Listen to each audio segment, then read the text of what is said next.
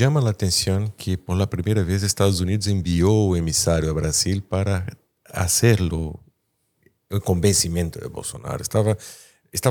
Era muy claro que no había la intención de venir. No había la intención.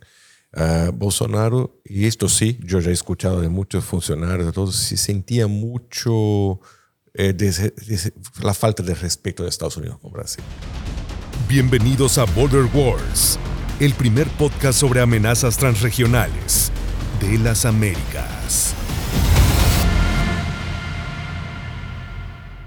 Bueno, estoy con Leonardo Coutinho y Sergio de la Peña. Estamos en el Border Wars Podcast.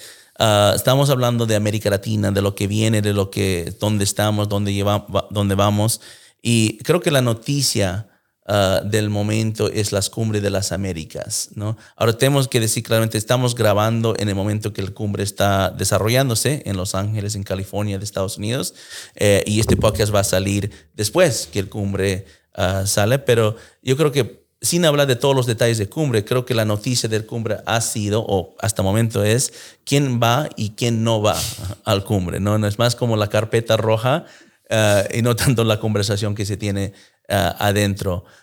Mira, y me corrigen si me equivocan y tal vez hasta cuando terminamos o cuando publicamos el podcast, tal vez aparecen de última hora algunos de esos países, pero lo que tengo entendido que hasta el momento no va a ir el presidente de México, Andrés Manuel López Obrador, que creo que dijo que se va a juntar con Biden después. En julio. Sí. Pero que no va a ir a este cumbre en solidaridad con Venezuela, Nicaragua y Cuba, que no fueron invitados porque no son democracias. En el mismo nivel, yo creo que la presidenta de Honduras, Xiomara Castro, ha dicho tampoco que va a ir, más o menos por la misma razón, que es interesante en el sentido que la vicepresidenta de Estados Unidos, Kamala Harris, fue a su posesión de Xiomara Castro y tengo entendido que ella, según la prensa, llamó en los últimos días a presidente Castro para que venga al foro y aparentemente no tuvo éxito. Y también hay Luis Arce de Bolivia, que ha dicho desde el principio que no iba a ir, pues si no va a Cuba, Venezuela y Nicaragua. Pero para mí, Bolivia siempre ha sido parte de esa alianza, eso no representa sorpresa. Por otras motivaciones, tengo entendido que el presidente de Guatemala tampoco está yendo, el presidente Yamatei, que es prácticamente por unas diferencias que tienen con el gobierno de Estados Unidos en términos de anticorrupción. Sí. Y también por el hecho que no le han invitado a Yamatei casi a nada de estos cumbres en Estados Unidos desde que el presidente Biden asumió la presidencia. Y también tengo entendido que Nayib Bukele, el presidente de El Salvador, tampoco está asistiendo. No tengo claro sus razones, pero sabemos que han habido un distanciamiento con Estados Unidos desde su mandato.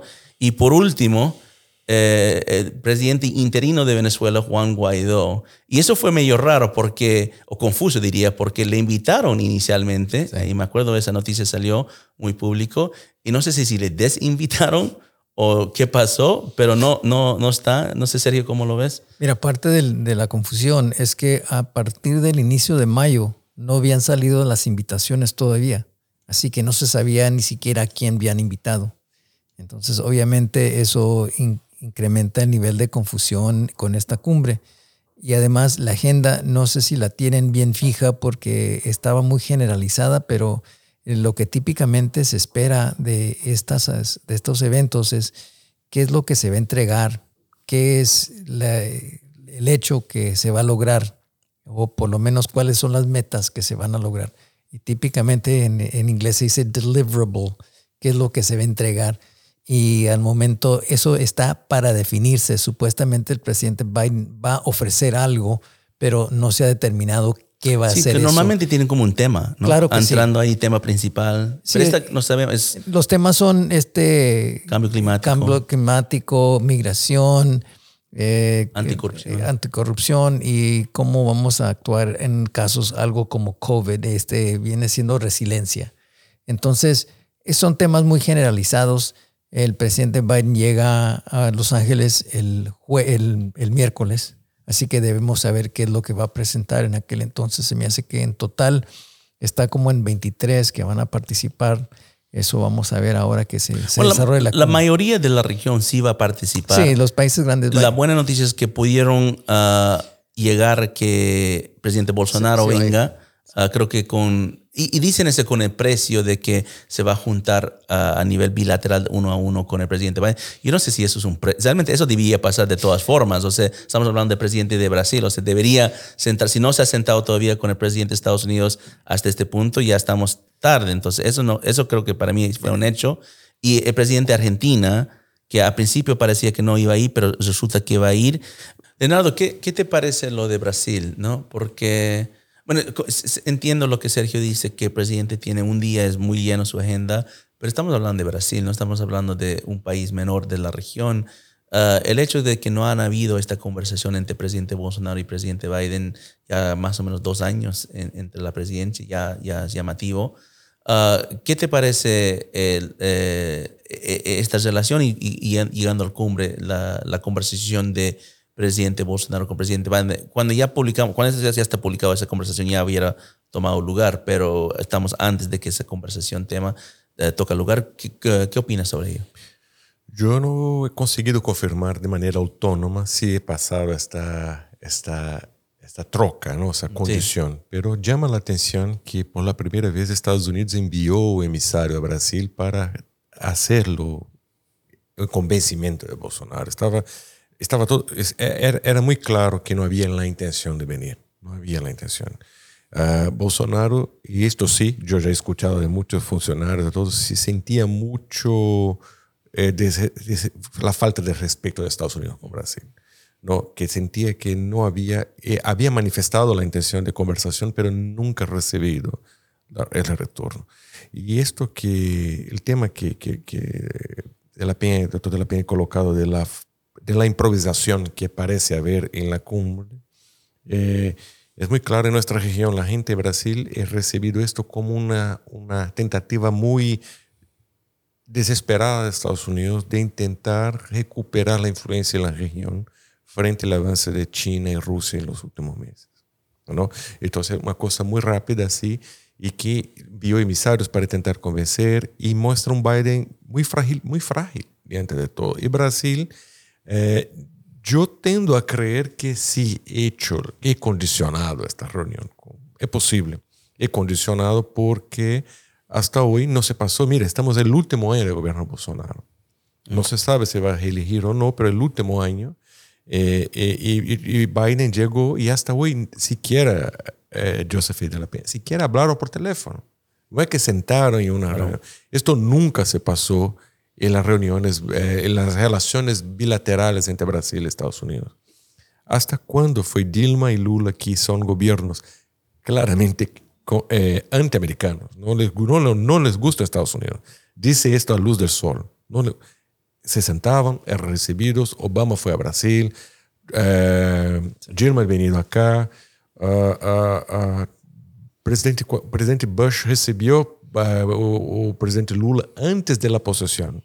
En la Casa Blanca recibió. Hay un episodio muy interesante, es un chisme que yo escuché, muy interesante, que Lula llegó a Casa Blanca y usaba el pin con la estrella de PT. ¿En serio? Sí. Y el presidente Bush lo pegó en la mano, lo completó y dice, mira, ahora soy presidente de Brasil, no del partido. Y Lula escuchó esto un testigo me contó esta cosa. Y cuando Lula toma la posesión y viene ya así con la bandera de Brasil y pasa a usar.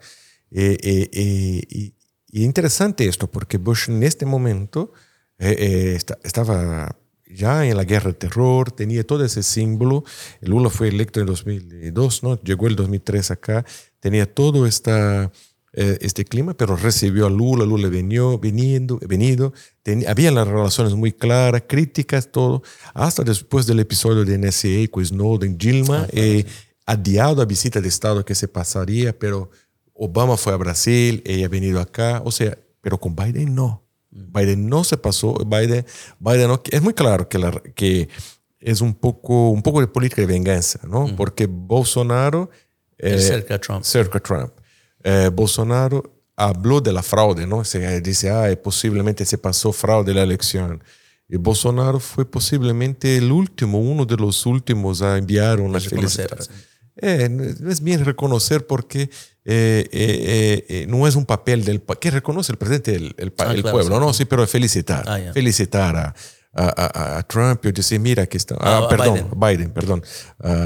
Biden. Entonces, y hay estas heridas abiertas, ¿no? Pero estamos hablando de dos democracias más grandes, ¿no? Y es muy raro y sería un fracaso muy grande para el Cumbre si Brasil no viera. Y que eso dure unos meses, está bien, o que no está bien, pero se puede entender, ¿no? Que 2 años, ¿no? 2 años. Eso ya es un impedimento estratégico. ¿Sí? Eso ya no tiene que ver y con la falta de Brasil sería una mancha en la cumbre. No, imagínate cómo si no está Brasil. Bueno, cuando empezó, esto fue la gran... cuando empezó mayo, era potencialmente que no iba a haber México, ni Argentina, ni Brasil. Y ahí está prácticamente toda América Latina en términos de población, comercio. Sí, las 3 potencias. Entonces, lograron convencer al presidente de Brasil. Yo creo que, como bien dijiste, Leonardo, haciendo un esfuerzo más allá para poder convencer al presidente Bolsonaro. Lograron con Argentina. No podían lograr con México. Sergio, ¿por qué crees que no han podido lograr con México? Me imagino que tuvieron un esfuerzo parecido a lo que hicieron en Brasil y Argentina. ¿Por qué AMLO al final del día se queda firme, no viene siendo el socio comercial número 1 de Estados Unidos, tenemos muchos lazos institucionales con México, culturales, o sea, si México y Argentina tenemos que tal vez convencer, porque Argentina y Brasil tienen socio comercial número 1 con China, no con Estados Unidos. ¿Por qué AMLO tiene firme esta actitud? Mira, yo pienso que, como yo siempre mencionaba cuando tenía reuniones con nuestros vecinos, yo siempre decía, los socios más importantes que tenemos en el mundo es los Estados Unidos y Canadá, por razones obvias. En el caso de México, pienso que pueda ser un instrumento de negociación, porque acuérdate que dijo todo eso el presidente López Obrador, pero también ha dicho esta semana que él piensa que lo ideal sería que debe haber una agrupación de las Américas, es decir, Canadá, los Estados Unidos y México, hacerse un superpoder económico. Y esa es una cosa que va a postular en julio, pienso yo, para argumentos. También eso puede ser que es una manera de distraer a lo que está sucediendo con la inmigración que está entrando desde México a los Estados Unidos diariamente, que ya le hemos hablado en mucho detalle. Y eso es algo incómodo para México, porque la gran mayoría de los inmigrantes que están entrando entran por México. Y el costo a los Estados Unidos es significativo. Y cuando uno ve que va a ser una de las razones por la cual va a votar el pueblo norteamericano en noviembre, es algo que él tiene que controlar, y no sé exactamente cuál está dentro de su agenda, pero todo eso yo pienso que es parte de una negociación que se tiene que llevar a cabo con México. Y acuérdate que la idea el hecho que México es el socio primero comercial de los Estados Unidos es muy, muy significativo, porque además de tener todos los problemas y todos los retos que tenemos, no nomás con la situación de inmigración, sino con la importación de drogas, y específicamente el fentanilo ahora, que viene de China, pero también los precursores llegan de China a México y se producen en México y en los Estados Unidos. Estados Unidos. Claro que sí. Porque, no México, los carteles de México. Bueno, mira, por ejemplo, lo que pasa es que cuando uno tiene un vecino, alguien tiene que entrar de algún lugar, y si todas las drogas vienen, es como un embudo, donde sale el embudo es donde sale el producto. Y eso es lo que tiene que ver México en qué manera puede ajustarse a esa realidad y cómo va a tratar esos temas. Porque si en las elecciones de noviembre, el caso del fentanilo, las drogas que están entrando de México, la inmigración que está entrando de México, tienen un impacto en las elecciones, va a haber repercusiones y va a haber un cambio significativo en la política de los Estados Unidos con esos temas. Y México tiene que estar preparado para todo eso. Acuérdate que el presidente López Obrador tiene que fortalecer su capacidad electoral, porque él solo tiene el sexenio y no hay reelección. No hay reelección. Entonces, ¿qué va a ser la segunda fase de lo que va a tener el presidente López Obrador? Se trata de la política, se trata de fortalecer su posición. ¿Cuándo entró? Él entró en 2017. Bueno, él sale, son 6 años, sale en 24, así que menos 6 años ahí. Ya, ok. 2018. 18. Mira, con López Obrador es un caso curioso, porque yo creo que para empezar a mirar lo que está pasando ahorita con el Cumbre de las Américas, Sí. el que pierde para mí más que Estados Unidos, porque ya creo que de cierta forma es obvio que Estados Unidos ha perdido influencia en América Latina por el hecho de que hemos tenido esta competencia con China, ¿no? Sí. Eso es ya un hecho. Pero yo creo que realmente el que pierde es la OEA, desafortunadamente, porque, y eso me voy a lo de AMLO, porque AMLO fue muy claro en septiembre de 2021 cuando él era anfitrión de la cumbre de CELAC. Sí. Y él dijo abiertamente que tenemos que buscar una alternativa a la Organización de Estados Americanos. Y ya la ha descubierto, ¿eh? Tenemos el Foro de Sao Paulo, tenemos el Grupo de Puebla. Sí, pero yo creo que él estaba tratando de legitimizar a CELAC, que CELAC sea el nuevo foro político de más alto nivel de jefes de Estados, donde estaba Maduro, donde invitó a Maduro, donde estaba Miguel Díaz-Canel de Cuba.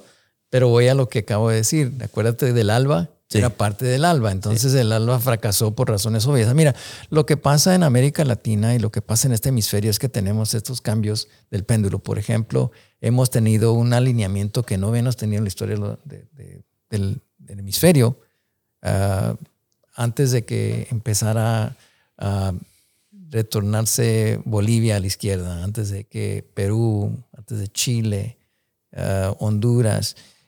Y ese péndulo cambia. Ahora estamos esperando las elecciones de Colombia. Estamos esperando las elecciones de Brasil. Todo eso es significativo. Y ha habido etapas en la historia donde hemos tenido ese péndulo en un rumbo u otro. Lo que pasa es que ahora tenemos que agregarle a esa ecuación la postura de China, que tiene bastante influencia porque como socio comercial en este hemisferrio es uno de los principales, obviamente. Sí, el número uno de Brasil. Y eso es lo que de Chile. Me voy a ese punto porque lo que estoy pensando es de que de cierta forma no es solamente un falto de manejo del Cumbre, que claramente tal vez hay errores logísticos y de coordinación y tal vez hasta descuido de tanto Estados Unidos, puede ser también otros países, pero yo creo que también hay de cierta forma un esfuerzo de hacer un boicot de cierta forma al Cumbre, que no les fue exactamente como querían porque lograron que Argentina, de Brasil, pero había un potencial de hacer un boicot grande. Obviamente los países no democráticos de América Latina no van a participar, pero yo creo que había un esfuerzo de hacer esto que va en conjunto, que me tiene coherencia que lo que AMLO estaba diciendo en septiembre del año pasado, ¿no? Sí. De posicionar a CELAC con China, porque China fue el invitado de honor a esa cumbre en CELAC, posicionar a CELAC con China como el foro político principal de la región que estamos integrando, y creo que por eso tuvo a Cuba y Venezuela a participar en ese foro, y en esta decir no voy a ir porque quiero que deslegitimizar este foro. Y va a decir cualquier excusa o cualquier pretexto, se va a juntar con el presidente Biden con doble discurso, va a querer hablar de la Cumbre de las Américas, porque de cierta forma yo le veo a AMLO avanzando, especialmente ahora que no va a ser reelegido, que sabemos no tiene supermayoría en el Congreso, que va a querer acelerar con esta transformación, lo que él llama cuarta transformación, va a querer acelerar con legitimizar a los socios supranacionales que tiene en la región, que no son socios comerciales como es nosotros, pero son socios geopolíticos. Pero mira, lo que va a pasar con el señor López Obrador es que tiene que tomar en cuenta el dicho que dijo, se le da crédito a Porfirio Díaz, que hablaba de pobre México, tan lejos del cielo y tan cercano a los Estados Unidos. Sí, claro. Y eso no cambia. Así que estamos en una relación con México cultural, somos vecinos, económica, de seguridad. Es algo que siempre está enlazado. No importa quién cambie. Sí, no, absolutamente, pero creo que no podemos tomar eso como garantía. No. Que siempre no lo van a poder romper, especialmente si lo descuidamos. Mira, la relación de seguridad con los Estados Unidos y México era bastante distinta antes de que entrara el presidente Calderón. Sí. Había un distanciamiento. Acuérdate lo que sucedió con el 11 de septiembre, cuando el presidente Fox y el presidente Bush, que eran amigos, gobernadores, socios, eran compadres. Bueno, compadres es una exageración, pero eran socios como gobernadores. Viene el 11 de septiembre, el presidente Fox tiene sus problemas políticos y ni siquiera dice qué pena que fueron atacados. Espera. Y eso afectó la relación que quería establecer el presidente Bush con el presidente Fox. Pero antes de ello tampoco estaba una relación más formal y ha cambiado significativamente con el presidente Calderón, viene el presidente Peña Nieto, y esa relación se ha institucionalizado, que también ese nivel de interacción entre México y los Estados Unidos también existió en la Segunda Guerra Mundial. Acuérdate que hay distintas cifras que se dan, pero como 200,000 y pico de ciudadanos mexicanos fueron a la Segunda Guerra Mundial, como gente que era residente de los Estados Unidos, pero no ciudadanos. Pero cuando uno es residente de los Estados Unidos, quiere decir que es ciudadano de México. Claro. Así, la gente que tiene las tarjetas verdes, las green card. Sí, lo vimos en Irak. Claro, como lo hice yo, por ejemplo. Yo llegué aquí como inmigrante. Yo llegué aquí como residente y no me hice ciudadano hasta después. Y lo mismo es, toda esa gente fue a la Segunda Guerra Mundial y luego un escuadrón de aviones de guerra. Lo mismo pasó en Irak. En Irak, después de Inglaterra y Estados Unidos, la nacionalidad con más muertes en combate en el inicio de la guerra, que es 2003, fue mexicanos. Sí. No porque México como nación participó en la guerra, pero porque hay tantos mexicanos que son nacionales mexicanos residentes estadounidenses que están en las Fuerzas Armadas, particularmente en la primera, se llama The First Marine Expeditionary Force, Sí. que está en California. Que hay muchos mexicanos ahí que eran parte de esta guerra. No, claro. Entonces, esas representaciones o esa dinámica cambia. Mira, por ejemplo, cuando uno ve épocas en las cuales ha habido excelentes relaciones entre los Estados Unidos y México, empieza uno con la Segunda Guerra Mundial, cuando con el presidente Kennedy, cuando iba a dar el apoyo económico a México, o bueno, a todo el hemisferio, y viene Vietnam y todo eso se cambia. Así que esto son oleadas, suben y bajan. Esto es claro, un péndulo que yo pienso que al momento, aunque el presidente López Obrador tenga su manera de ser y quiera fortalecer instituciones que, buena suerte si se fortalecen, porque ya las hemos visto cuando tratan de funcionar, no funcionan, porque ALBA no es democrática. Cuando estamos incluyendo a Cuba, a Venezuela, a Nicaragua y hasta posiblemente Bolivia, aunque fue elegido en una... Había una transición, digamos. Bueno, pero a lo que voy es, esos tres países claramente no son democráticos.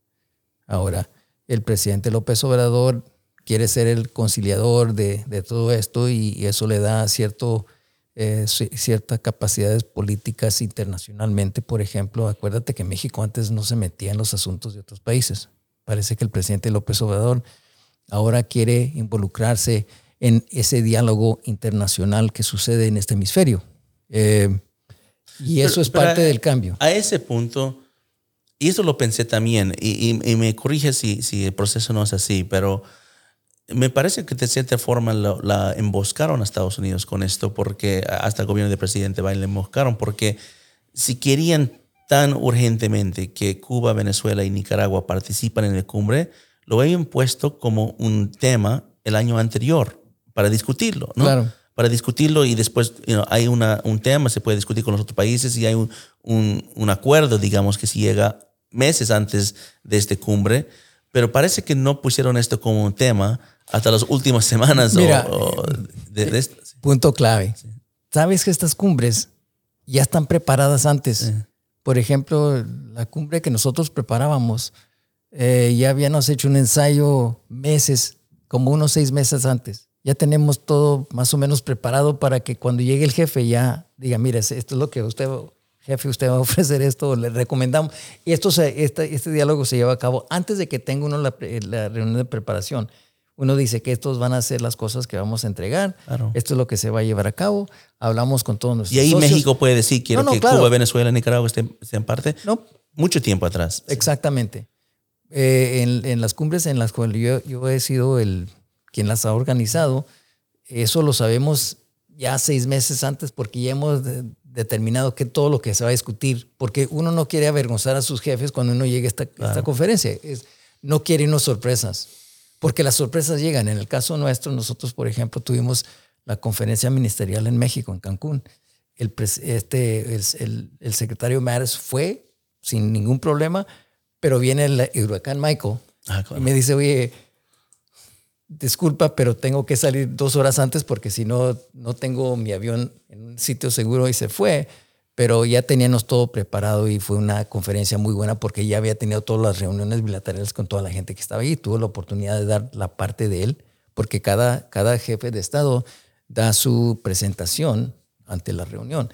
Entonces, esto que se está viendo parece que no hubo ese nivel de preparación. Y eso quiere decir que no sé cuáles fueron las razones, pero la falta de preparación es algo que se nota. Sí. Y en el caso de, como estamos hablando de Brasil, uno trata de hacer todo lo posible para que todos sean invitados. Y uno determina que no van a estar ahí. Uno lo hace antes para que no haya la vergüenza. Eso es lo que no me cuadra a mí. Lo que no me cuadra es que México esperó hasta el último momento para, según lo que he leído, no sé si hay otra interpretación y me pueden corregir si hay otra interpretación que no fue publicado, pero según lo que entiendo, que no llevó este tema de tener a Cuba, Venezuela y Nicaragua presente hasta el último momento, que a mí no me cuadra, se me parece como una emboscada para hacer desprestigiar al Cumbre, deslegitimizar al propio Estado o la OEA y legitimizar lo que a AMLO le gusta, que es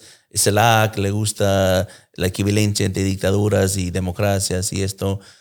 Y comparto, Sergio, que va a venir a Washington en julio con otro discurso, ¿no? Porque eso ya no es cumbre, eso ya es simplemente acuerdos con Estados Unidos. Obviamente lo que ha hecho está fuera de protocolo.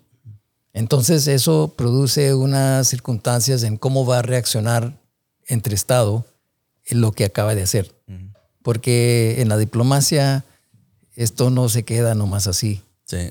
Tiene que discutirse si privadamente o públicamente, pero cuando uno empieza a provocar este tipo de diálogo, por decirlo así, tiene sus repercusiones. Entonces vamos a ver. Y además, acuérdate que nosotros siempre, yo siempre le decía a toda mi gente, las elecciones tienen sus repercusiones. Y la elección del presidente Biden, si no es reelegido, va a haber repercusiones. Y el hecho que hizo esto tiene impacto, posiblemente tiene impacto hacia el futuro. Ahora todo depende de quién siga en México. Así que la dinámica es muy fluida y uno trata de... Creo que tenemos elecciones el mismo año, ¿no? 2024. Sí. En el 24 va a ser igual. Y se me hace que, no sé el resultado, pero se me hace que el domingo hubo elecciones en México para los gobernadores de 6 estados. Sí.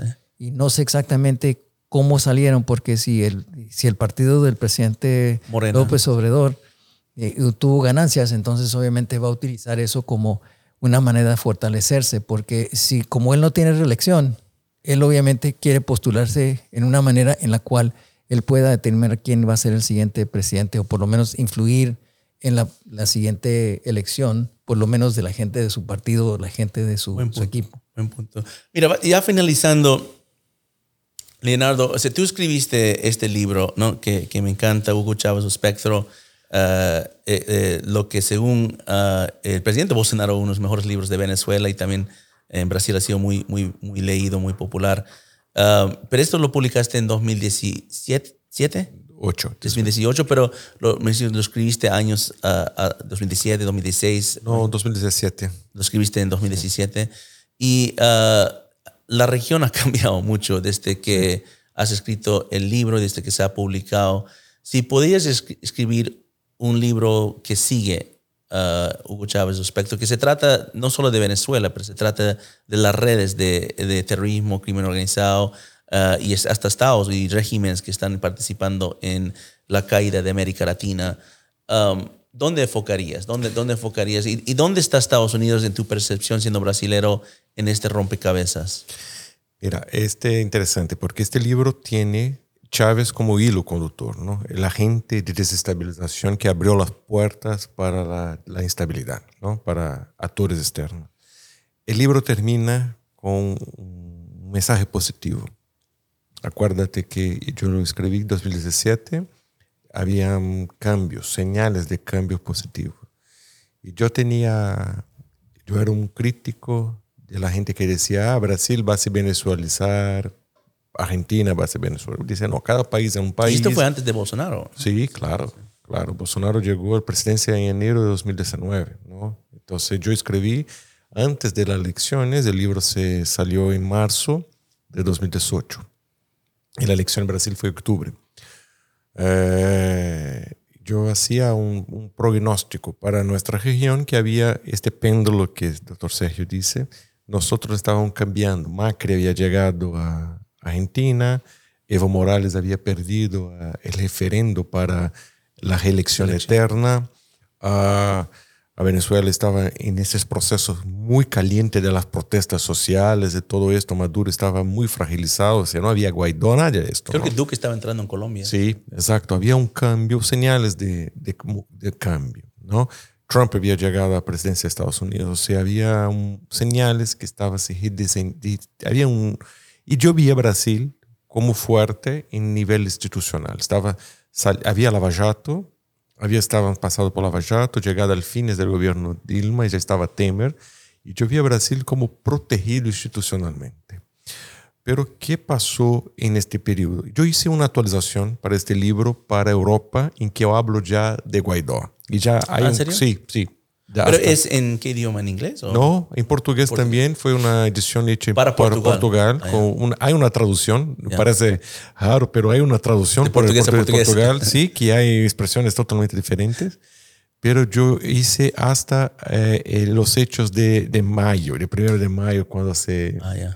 este intento fracasado de libertar Venezuela. Entonces, yo ya percibí un cambio muy negativo para la región. Y si yo hoy empezase un volumen 2, es un volumen muy pesimista para la región, muy pesimista. Porque ¿Tú estabas optimista cuando terminó de escribir y está publicando? Sí. ¿Y cuántos? 5 años después? 5 años atrás era muy optimista, el libro publicado 4. Y mucho ha cambiado. Y sí, ya no yo tenía preocupaciones con la cuestión de la... Yo hablo ahí de la convergencia del crimen organizado, está muy claro. Yo hablo de cómo Hezbollah, PCC, yo hablo de cómo las redes de corrupción que Lava Jato descubrió eran mucho más allá que corrupción, eran redes de lavado a nivel institucional y estatal que deberían ser enfrentados.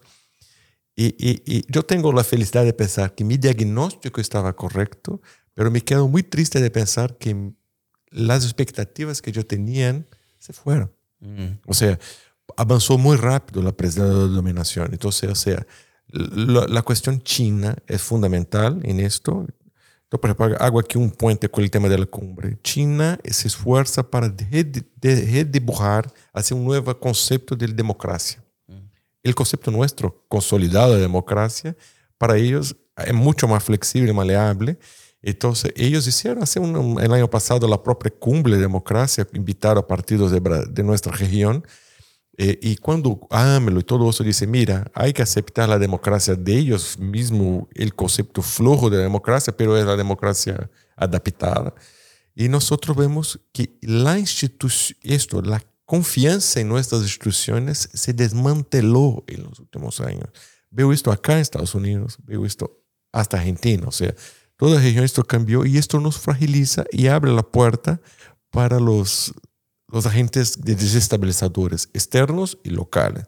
Entonces yo hoy, escribí un libro 2, tenía el mismo Chávez como el centro de la puerta de entrada, pero como nosotros fuimos penetrados por estos actores, nuestras élites fueron cooptadas. Esto es muy importante, el secuestro de élites como intelectuales, académicos y todo para justificar esta cosa, y cómo la clase política y cómo nosotros perdimos nuestra capacidad de reaccionar frente a muchas de estas amenazas, fertilizante, comida.